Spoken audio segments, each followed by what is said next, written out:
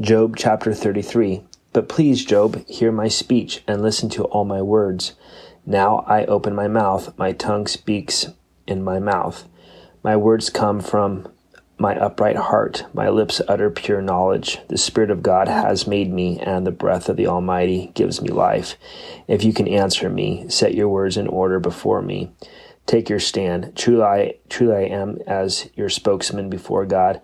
I also have been formed out of clay. Surely no fear of me will terrify you, nor will my hand be heavy on you. Surely you have spoken in my hearing, and I have heard the sound of your words, saying, I am pure without transgression. I am innocent, and there is no iniquity in me. Yet he finds occasions against me. He counts me as his enemy. He puts my feet in the stocks. He watches all my paths. Look, in this you are not righteous. I will answer you. For God is greater than man. Why do you contend with him? For he does not give an accounting of any of his words. For God may speak in one way or in another, yet man does not perceive it. In a dream, in a vision of the night, when deep sleep falls upon men while slumbering on their beds, then he opens the ears of men and seals their instruction, in order to turn man from his deed and conceal pride from man. He keeps back his soul from the pit and his life from perishing by the sword. Man is also chastened with pain on his bed, and with strong pain in many of his bones, so that his life abhors bread, and his soul succulent food. His flesh wastes away from sight, and his bones stick out which were not seen. Yes, his soul draws near the pit, and his life to the executioners.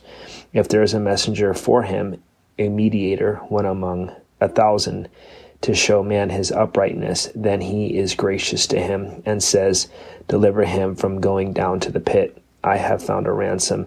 His flesh shall be young like a child's. He shall return to the days of his youth. He shall pray to God, and he will delight in him. He shall see his face with joy, for he restores to man his righteousness. Then he looks at men and says, I have sinned and perverted what was right, and it did not profit me.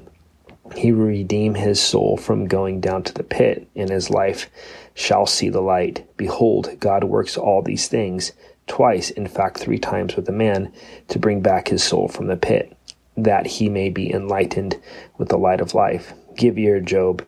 Listen to me. Hold your peace, and I will speak.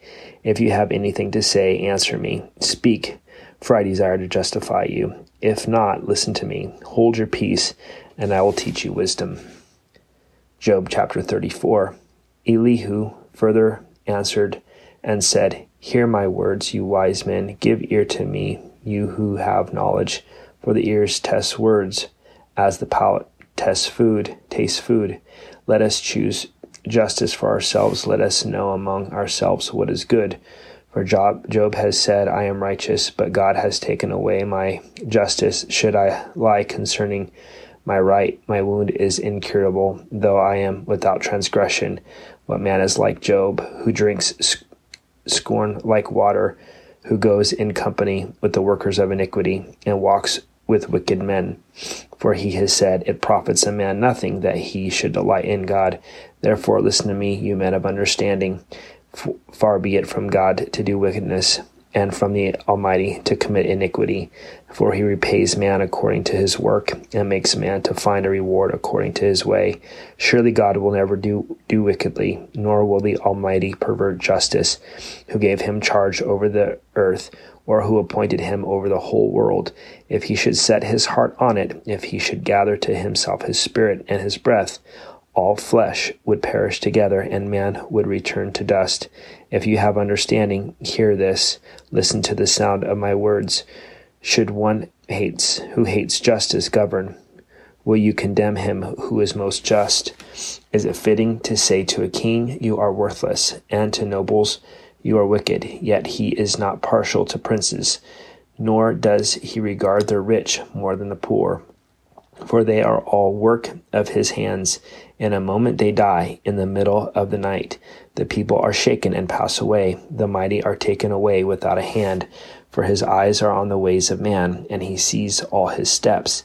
There is no darkness nor shadow of death, where the workers of iniquity may hide themselves, for he need not further consider a man, that he should go before God in judgment.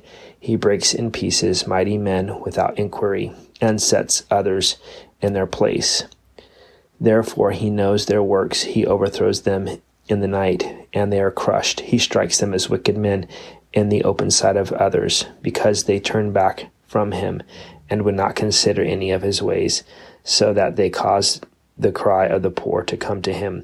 For he hears the cry of the afflicted, when he gives quietness, who then can make trouble? And when he hides his face, who then can see him? Whether it is against a nation or a man alone, that the hypocrite should not reign, lest the people be ensnared.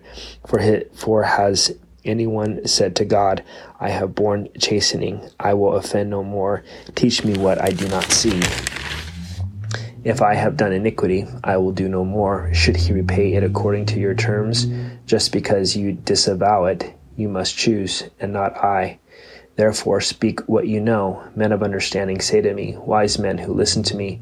Job speaks without knowledge, his words are without wisdom. Oh, that Job were tried to the utmost, because his answers are like those of wicked men. For he adds rebellion to his sin. He claps his hands among us and multiplies his words against God.